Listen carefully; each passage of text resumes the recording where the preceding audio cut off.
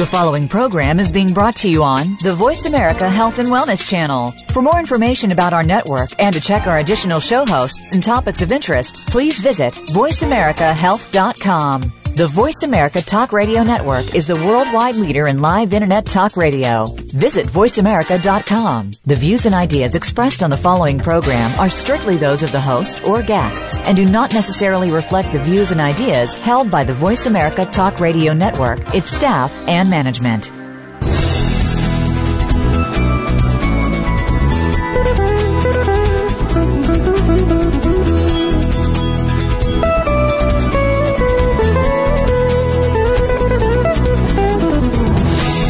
If you or someone you know has a child with autism in their family, answers and support can be hard to come by. Welcome to Autism Spectrum Radio. We will offer practical information for parents of children of all ages, as well as explore treatment topics and recent research related to autism. Now, here is this week's host. Hey everybody, welcome to Autism Spectrum Radio. I'm your host, Rob Halp.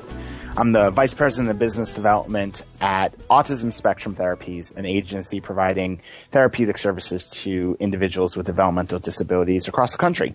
I'm also a board-certified behavior analyst, so I've been working with kids, adults, little kids for the last 12 years or so, providing behavior therapy and just supporting individuals and their families on the spectrum.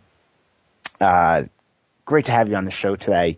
I'm a little caught off guard. I was all set to open up this show and have a topic to discuss, and I'm going to get to it.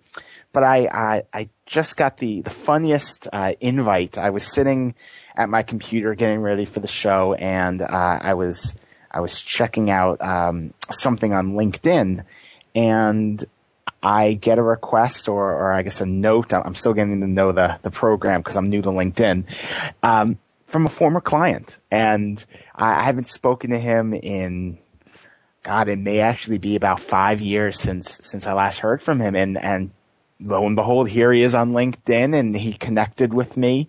And it was great. I haven't gotten to respond yet because I came right onto the show, but just a great feeling. It's so cool. We've been doing this show. We've been doing Facebook, the video blogs, pretty actively. I've been doing it for the last 9 months to a year. And moments like that really remind me of the connectedness that we can all have. And, puts me in awe a little bit of the fact that I'm able to talk to you guys from all over the country, if really not the world. And that people can get back in touch with me that way too. So, just a real cool feeling. And even better is I was able to take a quick look at his profile, and it looks like he's doing awesome. He's working and actually working in a job that 5-6 years ago is pretty much the job he told me he wanted to have. And he's been doing this, it looks like, for at least 6 months, if not maybe closer to a year. So just really cool. But what I wanted to talk about the beginning of the show is this theme that's been coming up for me over the last probably week quite a bit. And it's something that I guess I've always struggled with. I don't know if I'm struggling with it now, but I'm curious about. And, it got stemmed from, I know last week on our mailbag show, we talked a little bit about what a BCBA was and how you become one.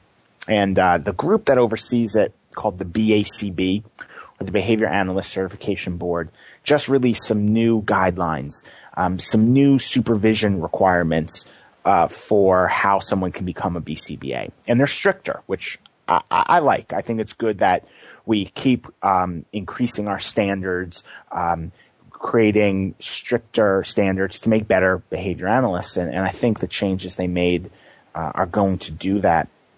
But there are a few components in there that got us at AST talking about, well, how do we help our young behavior analysts who are trying to become BCBAs? How do we help them meet these new standards, and how can we as an agency support this as well? And we've got some ideas. But it got me thinking about who is qualified to do what? who is qualified to provide direct intervention, who is qualified to provide supervision to an ABA program, who should become a BCBA. And these are the questions that I feel like have come up a lot for me. Because just the other day, I got into this dialogue with a director at another agency here in California who kind of got into who should a BI be? And should a BI, a BI stands for behavior interventionist, the person who's providing the direct intervention to the child. What kind of education should they have? How much experience should they have? And who is that? And what should they come into the job having? And it's a tough question. And I know I feel like I have these idealistic views, and I have these visions of, we want seasoned, educated people in the field, developing our programs, implementing our programs, because we want the best for every single child. And then I think about to the flip side of, I now, after 12 years, have developed skills. I've been trained, I've been educated, but someone had to give me my first job. Someone had to give me my first shot at getting exposed to this field. Someone had to say, you know what? I like this guy. Rob's got something. Let's bring him in. And I wonder, would I have gotten a job in my vision? Maybe I would have, maybe I wouldn't. Maybe it's that I had all this volunteer experience, which, as I shared with you guys a few weeks ago, I did. I did a lot of volunteer work, a lot of internships, a lot of things to help get me to be ready. So I wasn't inexperienced.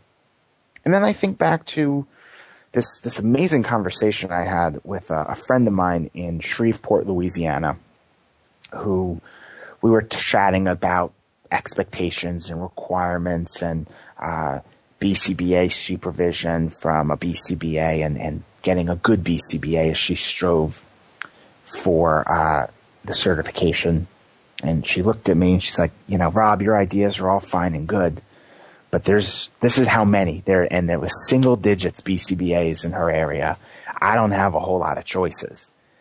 And so what about for those families, or for those people where I'm speaking to you from Los Angeles, and there's a lot of BCBAs here, and there's a lot of people interested in this field and know what it is. But what about other communities? I can tell you where I grew up does not have anywhere near the BCBAs that the community that I live in today has. And every community is different. So it's great that we have these ideals, but how do we get services to the kids who need it? And how do we ensure that they're good services, getting to the right people at the right time who really, really need it? And I don't have an answer. But this question keeps coming up: is who should do what? What should we be looking for? What is the quality? And is it school? Is it training? Is it something else? And, I'm sure everyone in a different community is going to have a different perspective. And the only thing I know that I've seen consistently from the different communities I've gotten to work in, especially in this last year, is a big part about this is the heart and finding the right people and finding the right person and finding someone open-minded.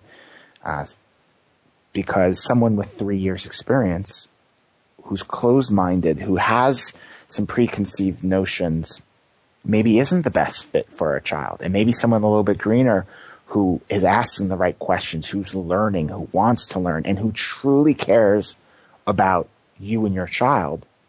Maybe that's the right person. So it's just one of these questions, and it's one that I know I'm really motivated to learn a lot more about. And it's something that I think really helps you out there if you're starting to embark on ABA, or even if you're in it. And I think it's questions that can be applied to some other approaches too, is who's the right fit for my child? What should I be looking for in an interventionist? What should I be looking for from my BCBA? Because sometimes the training is black and white, or the education and the background is black and white, which is good. But I think there's a lot more to it. I think there's a lot more we need to look at. I think there's a lot more we need to look for in individuals who are helping our kids and who are going to teach and provide therapy to our kids. So I definitely recommend everyone, take some time to think about that as it relates to the people who work with your kids, or as you look for new providers to provide the therapy to your kids. Let's talk a little bit about this week's show. I'm going to have my guest joining us in a few minutes, but I'm really excited about this week's show because I have a guest who tackles or who specializes in two areas and is doing research in two different areas that I'm really interested in, and areas that we really haven't gotten to touch upon too much on the show. The first being diagnosis and early detection for the warning signs of autism. I think that's something that we can really never spend too much time talking about. What are the signs that I should be looking for as a parent? And what should I be doing once I see those signs? It's something that I know we talk about, but I think we always need a refresher for, because it's, as we talked a little bit on the mailbag last week, there's a lot of us out there who maybe we're not looking, maybe we're at a point where, okay, my child has been diagnosed, but I have friends and I want to educate my friends out there so they can be aware, because the early detection then leading into early intervention is a critical thing for every child on the spectrum, because the sooner the treatment, the greater outcomes and gains we can hope for. The second area that he has written and done some research about is really looking at mental health services and therapy services and even diagnosis across some different ethnicities and minority groups. And that's something that I personally have always been interested in. Being from New York, which, the home of Ellis Island, where I actually have family who came through Ellis Island, I really have been motivated by the multicultural aspect of America. This idea of that we're the melting pot, and the history and the heritage that comes with that.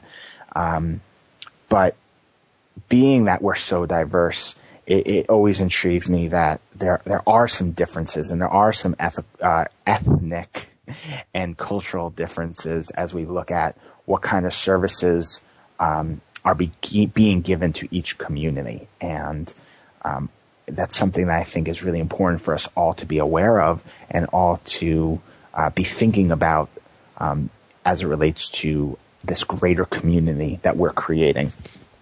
So I'm really excited to have on our show a guest who can talk about those things. We're going to take a quick commercial break, but when we come back, we're going to talk to my guest, Dr. Erlanger Turner, about some of these issues and some other topics too. We'll be right back.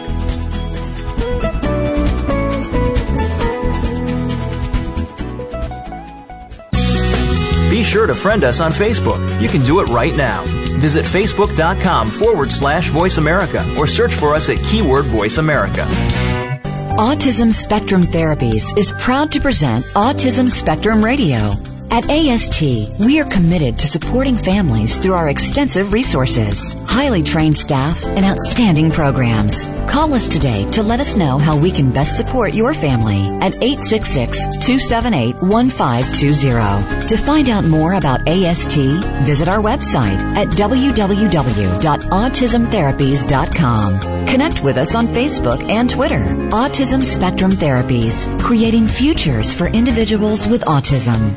Visit autismtherapies.com or call 866-278-1520. The incidence of autism has increased at an alarming rate. Approximately 1 in 150 children are affected by autism, giving autism the undesired ranking as the most prevalent childhood developmental disorder in the U.S. 67 children will be diagnosed today. That is nearly one child every 20 minutes. Autism One, a conversation of hope, hosted by Terry Erlanger, illuminates how right now there is more reason than ever for individuals with autism spectrum disorders and their families to have the best hope for the brightest future. Autism is treatable, and given appropriate therapies, children are recovering. With well-known researchers and doctors, members of Congress, and expert service providers from a wide range of disciplines, Terry offers interviews and insights highlighting the progress in areas related to autism spectrum disorders such as biomedical research and treatment, communication, education, and behavioral modalities, sociological and philosophical issues, and legislative advocacy and insurance concerns. Autism One, a conversation of hope, broadcasts each Tuesday at 9 a.m. Pacific on the Voice America Health and Wellness channel. Autism One,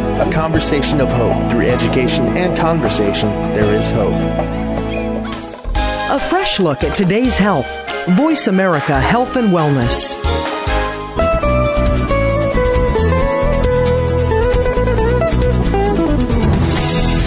This is Autism Spectrum Radio. If you have a question or comment for the host or guests, please send an email to moreinfo@autismtherapies.com.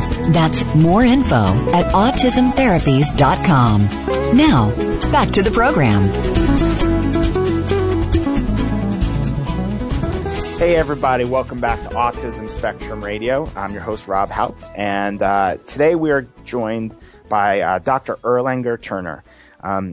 Dr. Turner is a licensed clinical psychologist at the Virginia Treatment Center for Children, where he provides outpatient services to children and families.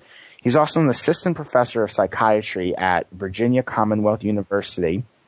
Dr. Turner received his doctoral degree in clinical psychology from Texas A&M University and also completed a postdoctoral fellowship in the Behavior Management Clinic at the Kennedy Krieger Institute and the Johns Hopkins University School of Medicine. His area of expertise include behavioral parent training, disruptive behaviors, developmental disabilities, assessment and treatment of childhood disorders, and access to mental health services. Dr. Turner has published his research in scholarly journals and presented at national professional conferences. He is a member of the American Psychological Association and a blogger for Psychology Today at the Race to Good Health. Dr. Turner, thanks for being on the show today. All right, thank you for having me. I was hoping you could kind of start off sharing with everyone your background with children with autism. Okay. So I initially became interested in autism while I was in college, and I was a student at Louisiana State University, and I had been working with a number of different of the professors there who did research in child psychology, ADHD stuff, some school behavior things as well. And I think it was during my last summer, right before my last year there, that I volunteered to work at a camp for children with autism. And it actually was headed by Dr. Learman, who I think was on your show not too long ago. Yes, she was, yeah. It was a really great experience. And I've continued to do work with that population to a certain degree through my graduate school work. I did some social skills groups with kids on higher functioning autism, and I've done evaluations with kids as well. And also, currently, I provide some services to children that have an autism spectrum disorder diagnosis. That's great. And I'm so glad to have you on the show because, as I said at the top, I feel like one of the things we haven't talked too much about is the diagnosis part of this, is the, those early detection pieces. And so I was hoping you can maybe talk to us a little bit about, some of the early signs that parents should be looking for or may notice that may trigger for them that I think I should get my child evaluated. Right. I think that's a great question. One of the things that you talked about, particularly with ethnic populations, is that they are less likely to receive some of these specialty services and things like that due to a number of factors. But I think when you notice some of these early signs in your kid, it's really important that you notice if they have, difficulties with eye gaze. So if you call their name and maybe they don't look at you, if there are difficulties with some social behaviors. So if you're kind of talking with them or playing with them and you don't notice any kind of smiling, they may not kind of be interested in connecting with you or maybe other kids as they get a little bit older. If you notice maybe some overreactivity to different situations or maybe even underreactivity to different stimuli, then that may be some things to be kind of a red flag for you to maybe go talk to a different professional. And other types of maybe odd or repetitive behaviors that you may see. So lining up objects, kind of spinning objects, or maybe some posturing behaviors or hand flapping behaviors as well. And, you know, I think one of the questions I get all the time is, you know, especially after we talk about these early signs is, okay, I see these signs, I'm alarmed, I'm alerted to something, but where should I go? Who provides the diagnosis, or where can I look for someone who can provide a diagnosis? Right, and I think that's a great question, and I think a lot of parents struggle with that. I think most families maybe initially come in contact with their pediatrician. Sometimes they can refer them to people to do an evaluation for them. I think being able to just kind of look in your own community to see if there are psychologists that may do evaluations. If there's a developmental pediatrician that you can maybe seek out, that may be helpful to provide some early information as far as screening and see if further evaluation is necessary at that point. And I think sometimes schools may come across things that they may communicate to parents as well about maybe the need for an evaluation, and sometimes they can have referral sources in their community that may be helpful. Got it. Yeah, I think that's really good for parents to be aware of. You know, through your experiences, are there specific, I don't know, I guess challenges that you find coming up again that families you've been working with that they're facing in terms of within the community or in the schools, and are those challenges different as you've been looking at or working with families from different ethnic or cultural backgrounds?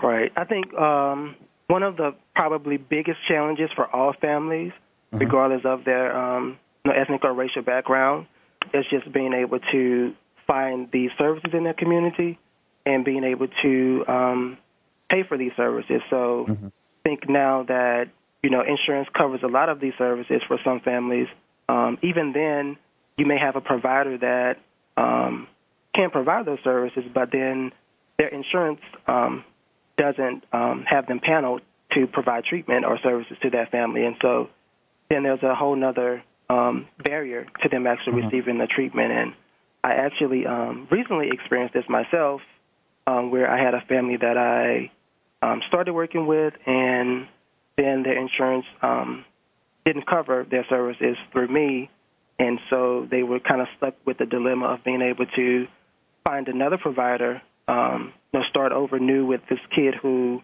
as we know, children with autism spectrum disorders have difficulties establishing relationships, and so they were kind of torn with being able to make that decision about starting fresh with someone else versus continuing with me and pay out of pocket for those particular services.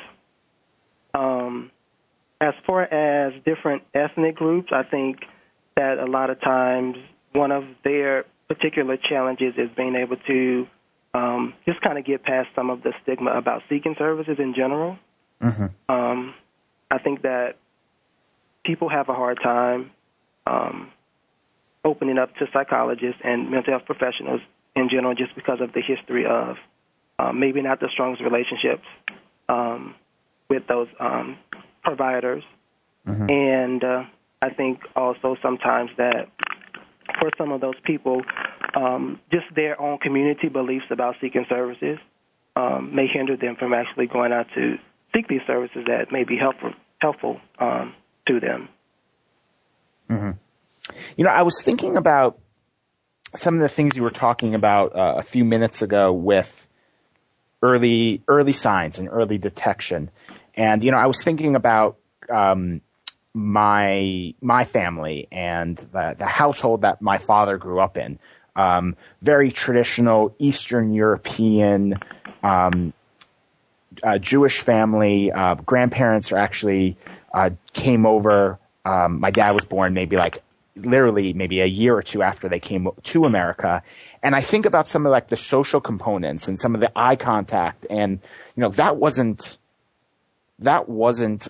his house. There are certain aspects that they would have been oblivious to, or they wouldn't have paid attention to.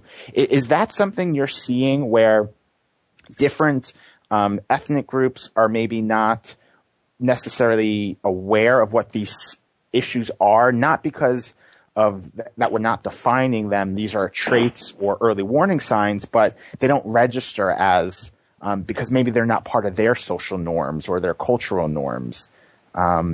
So they're not like raising a red flag. Is that something you're seeing or you have any insight into? Right. I think for some people, I think understanding kind of what's typical behavior for a kid and what's atypical behavior is something that is sometimes difficult for them to distinguish.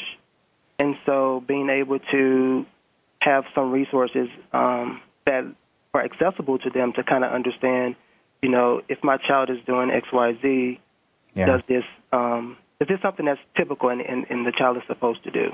And I think that, one of the things you mentioned is just kind of how culture plays into some of that, is that different families and different cultures have different views about some of those things and how much, this is just something that we do versus something that's a problem. Is there,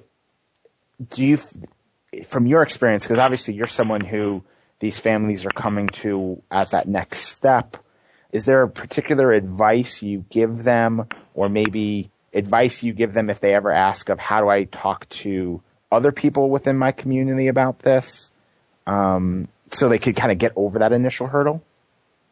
Right, that's a good question. I don't know if it's ever come up where a family has asked me how I can talk to others about this.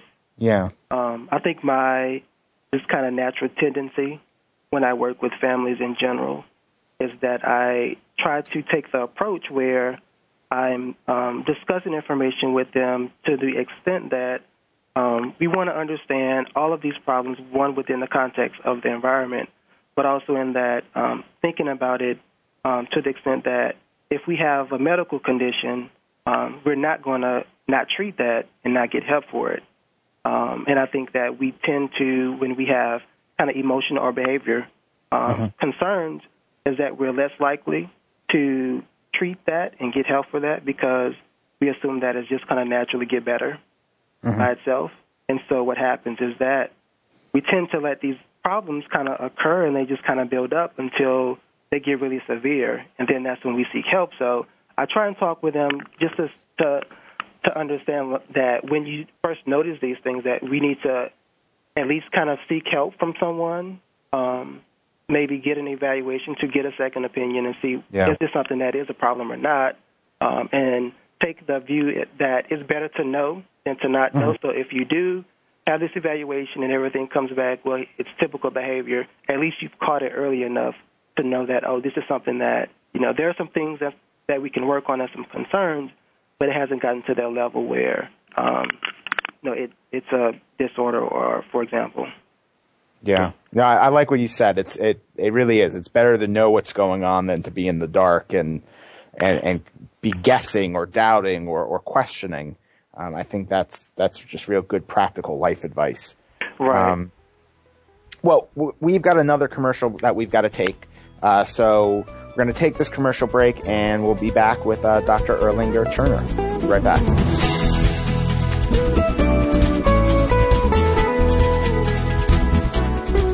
Follow us on Twitter at VoiceAmericaTRN. Get the lowdown on guests, new shows, and your favorites. That's VoiceAmericaTRN. Autism Spectrum Therapies is proud to present Autism Spectrum Radio. At AST, we are committed to supporting families through our extensive resources, highly trained staff, and outstanding programs. Call us today to let us know how we can best support your family at 866-278-1520. To find out more about AST, visit our website at www.autismtherapies.com. Connect with us on Facebook and Twitter. Autism Spectrum Therapies, creating futures for individuals with autism. Visit autismtherapies.com or call 866-278-1520. Frankly Speaking About Cancer is a program designed to empower survivors and their caregivers to deal with the social and emotional challenges of cancer. The show will invite physicians, researchers, nurses, social workers, patients, and caregivers to share their advice on how to live a better life with cancer. Join host Kim Tibaldo, President and CEO of the Cancer Support Community, Tuesday afternoons at 1 p.m. Pacific Time and 4 p.m. Eastern Time on the Voice America Health and Wellness Network. If you think you've seen online TV before, let us surprise you. VoiceAmerica.tv is online now. The leader in live Internet talk radio has done it again. Multiple channels, a state-of-the-art viewing experience, live and on-demand programs streaming 24 hours a day. It's exactly what you want, when you want it. VoiceAmerica.tv. From health and wellness to business, sports, and everything in between. Discover our new world. Visit VoiceAmerica.tv now and experience the future of online television. VoiceAmerica.tv. What's going on behind the scenes with your favorite Voice America show or host? For the latest news, visit the iRadio blog at iradioblog.com.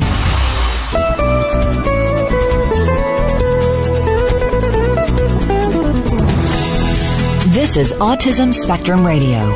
If you have a question or comment for the host or guests, please send an email to moreinfo@autismtherapies.com. That's moreinfo@autismtherapies.com. Now, back to the program.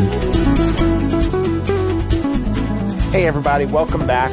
I am joined today by Dr. Erlanger Turner, and we're talking about Diagnosis and just the resources available and some of the different factors that come into play to families trying to access those resources. Dr.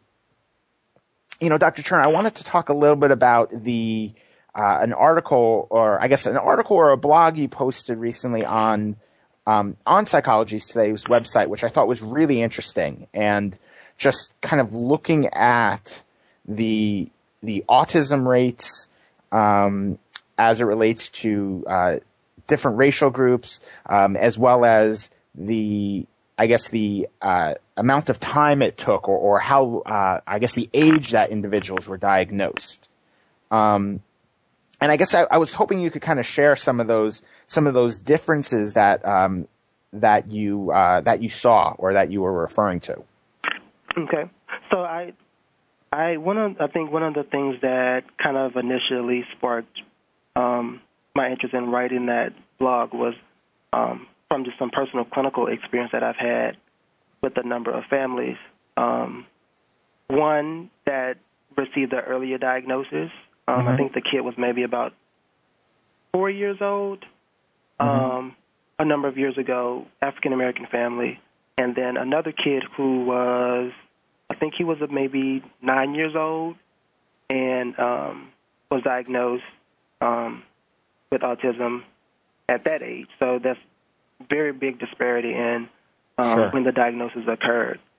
And I had read an article recently that just kind of talked about how there are some differences in the symptoms between minority and non-minority toddlers and how this kind of plays into some of the diagnosis and how parents kind of recognize things at different points in time as far as through the toddler development that impacts the diagnosis. And so just from reading the article, they found how some of the communication delays and also some of the kind of motor delays between the minority versus non-minority toddlers really impacted kind of when these kids were being brought in to see what's going on and then were later given some diagnosis.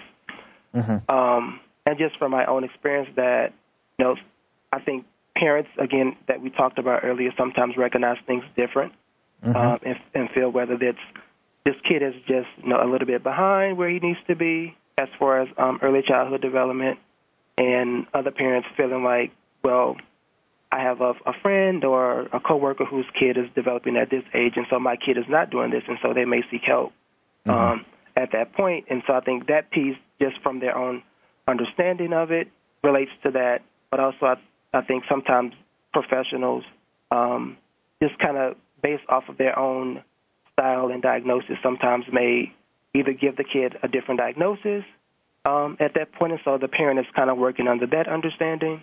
But also for some families, again, kind of I think that financial piece is really important to them, really being able to pay for these services. So giving an evaluation is really expensive, and sometimes I think families have to make that decision of whether it's something that needs to occur now, does it need to occur later, and what other types of factors kind of play into some of that, which I think relates to when they may seek out getting further evaluations to answer those questions for them.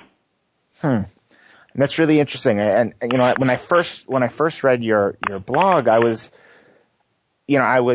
thinking about that. You have this sentence here. So, and I'm reading from it. As a result, for ethnic minority children, more significant delays are needed to prompt early identification and search for intervention services.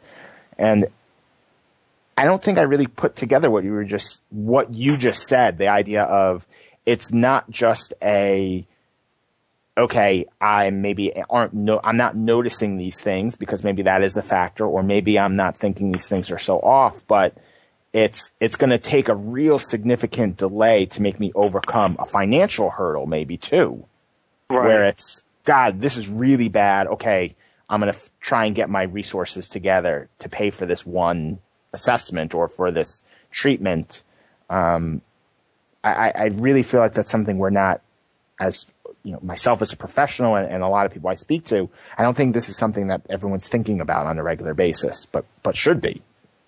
Right, I agree. I think, it's something that I think for minorities, they tend to wait just a little bit longer to use services, not just mental health services, but if we look at the research and the data on use of emergency rooms as far as kind of healthcare things, that those populations also tend to use those services more versus being able to seek kind of regular check-in visits as well. So I think that piece also kind of plays into some of that, just as kind of a cultural thing in how we kind of respond when we have different concerns.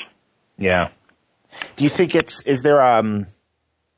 is part of it kind of these, like, the idea of like insulated communities? Like, again, I think back to kind of my childhood and my family. I know there have been times where it has been somewhat insulated. It's okay. We're around the people, we're around other people with similar cultures or similar backgrounds. And is that similar for some of the minority groups that we're talking about, or from the research that you've kind of done or seen?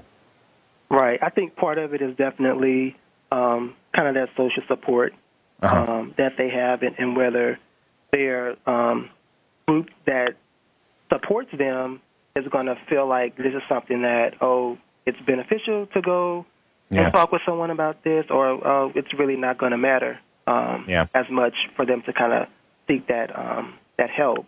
So I think one of the things that I definitely am interested in is just trying to understand a little bit more as it relates to mental health services, how kind of community involvement in our networks really play a role in our decisions about seeking mental health services.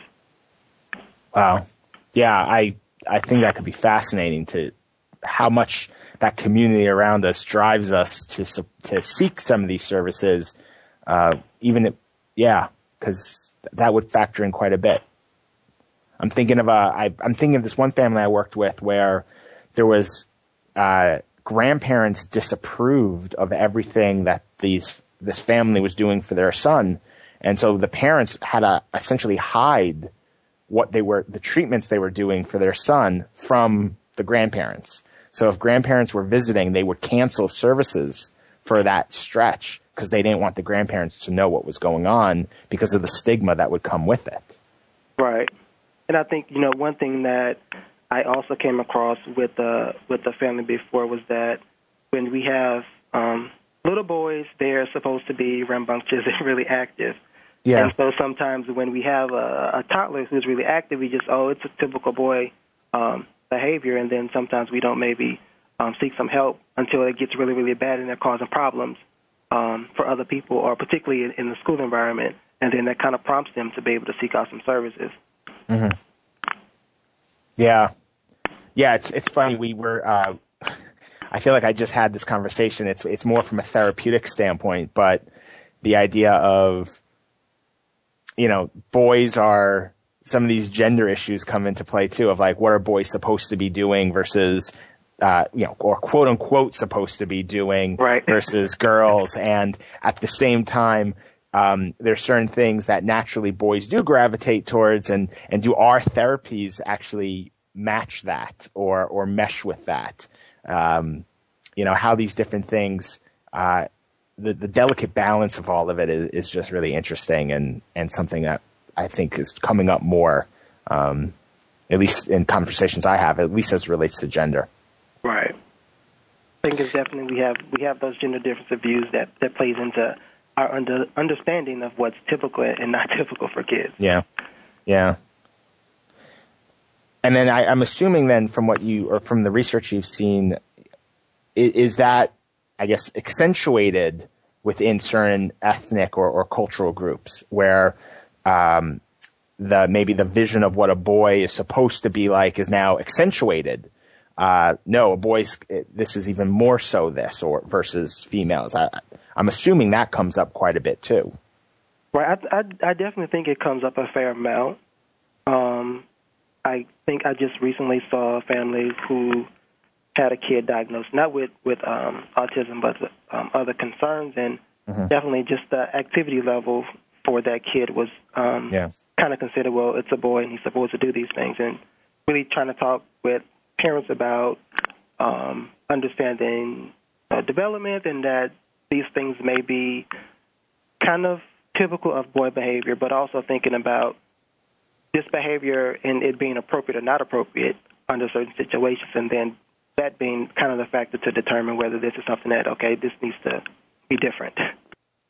Going back, one of the things I like about the article that you wrote, and you ended it really well with the idea of, here are these differences, here are these factors, but here's the treatment. And I like the message you sent there about bringing it back to the treatment of, okay, regardless of the stages, the whens, the hows, treatment is still very key. And, so you talk about some of the different treatments that are necessary. I was hoping you could kind of share with everyone the types of supports or therapies parents should be looking for, after they've received this diagnosis. Right.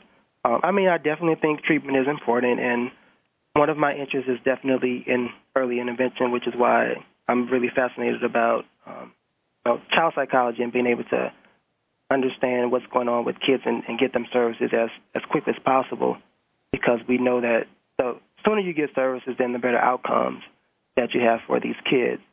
So specific to autism spectrum disorders, I think that behavior treatments are definitely kind of the most helpful, because you can tailor it to specific behaviors and being able to kind of understand why some of these behaviors occur and being able to give them some the more appropriate behaviors to be able to get the things that they need and want. So definitely the evidence speaks to a lot of the applied behavior analysis treatments and having kids being seen by specific behavior therapists that are actually going to be able to work with them one-on-one or with the parents to be able to help them to change and modify their specific behaviors. I think those are really important. So I was, when parents are seeking services, definitely recommending that the therapist that they work with or the psychologist has a behavioral background. I think that's really important for these kids. If the person as a behavior analyst, I think that's helpful as well. Or if they abide by some of those ABA principles, I think it's really helpful and most beneficial to the families. We've got one last commercial break we're going to take. So we're going to take one last break, and we'll be back with our final segment with Dr. Turner. Be right back.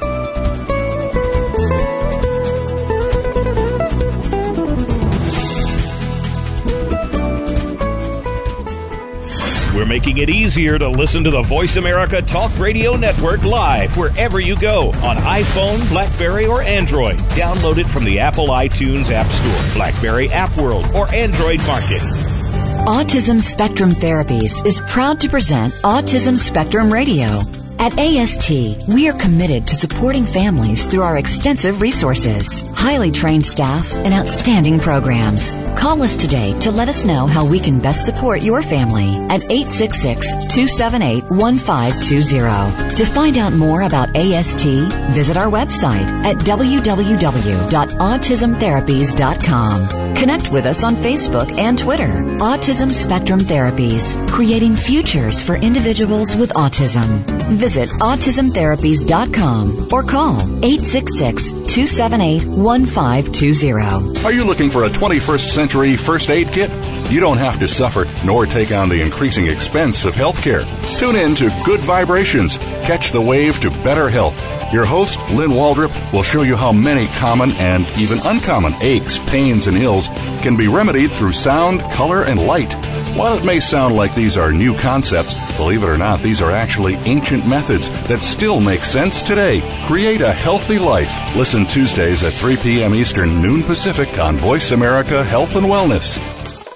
A fresh look at today's health. Voice America Health and Wellness.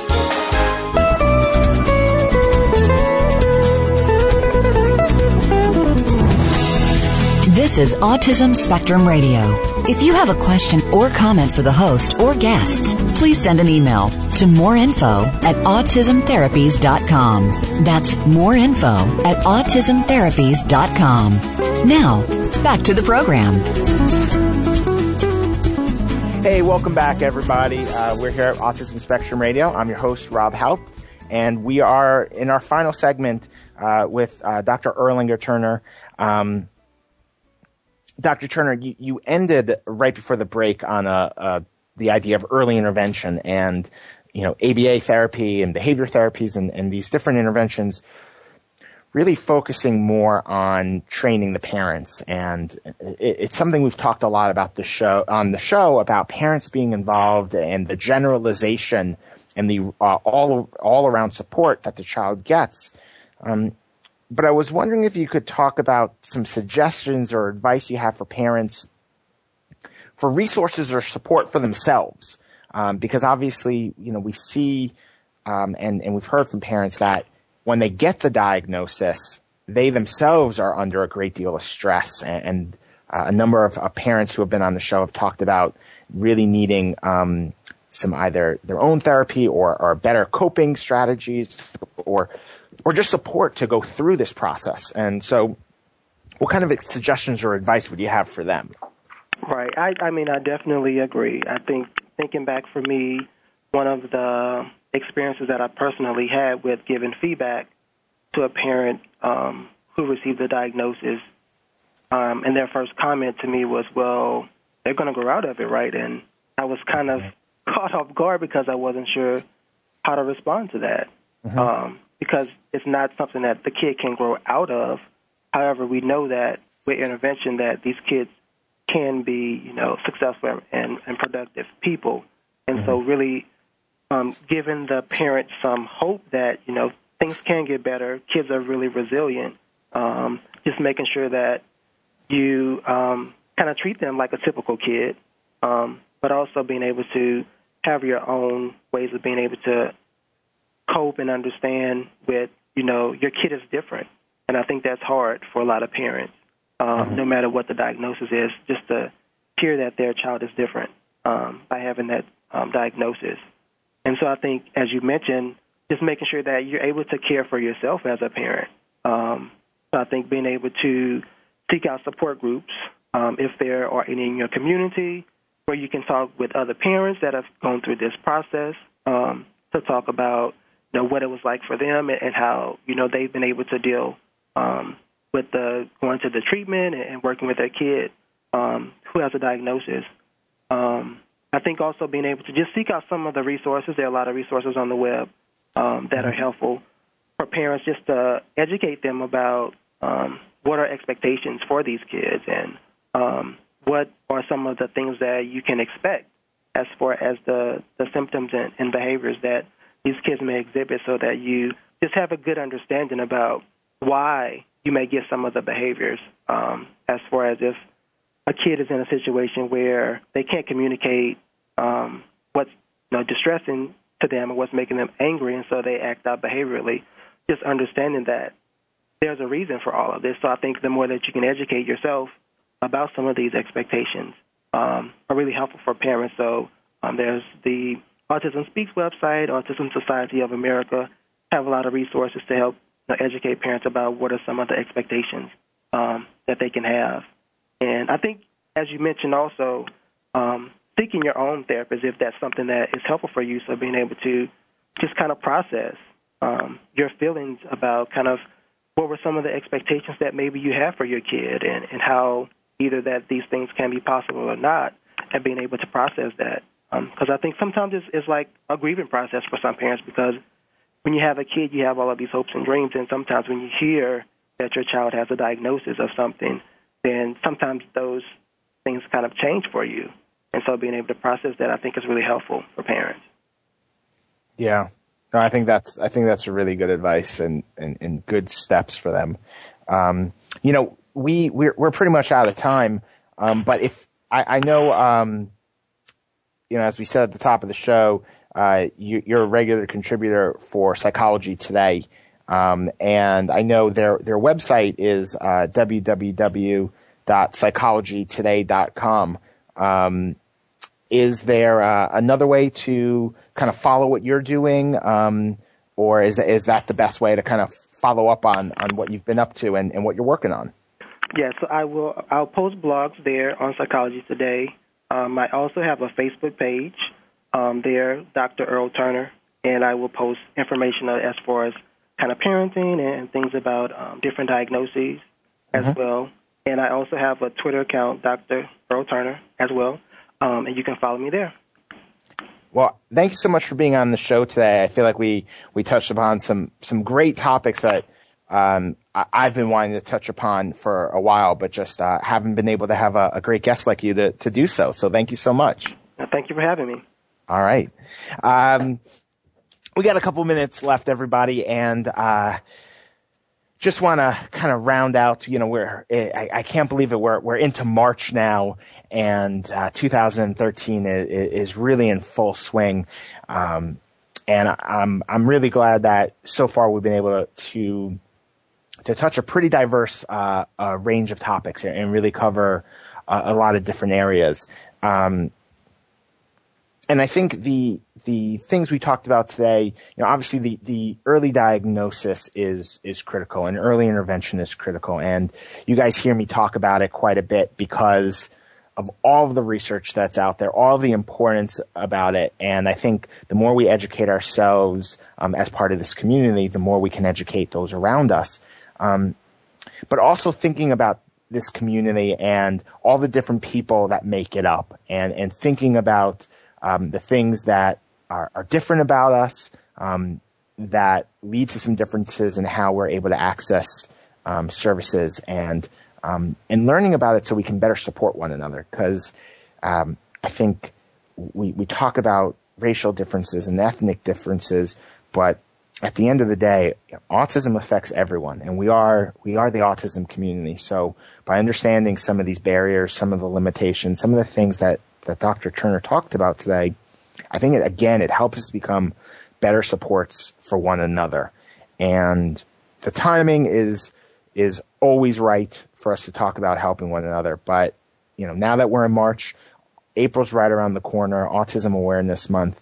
And so it's the perfect time to really have these dialogues grow and become part of a larger discussion, because these are the topics that I know a lot of people who are maybe newer to our community are really going to be focusing in on as we get closer to April. And we have this great opportunity to educate one another. So I encourage you all, whether it be through, contributing and being part of our conversations here on the show, being part of conversations with one another on Facebook, contributing to the dialogue that we're having on our Facebook page.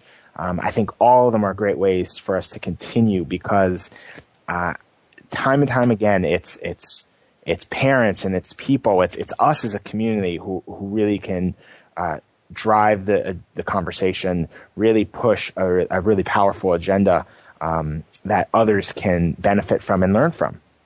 So with all of that said, I hope you have a fabulous week. Please email us any questions, any comments you have. I want to contribute them into our next mailbag show. I had a great time. It's nice to have a guest today so I could take a break from a show, all of me talking. But I want to do another one to make sure we're covering all the different topics that you guys want.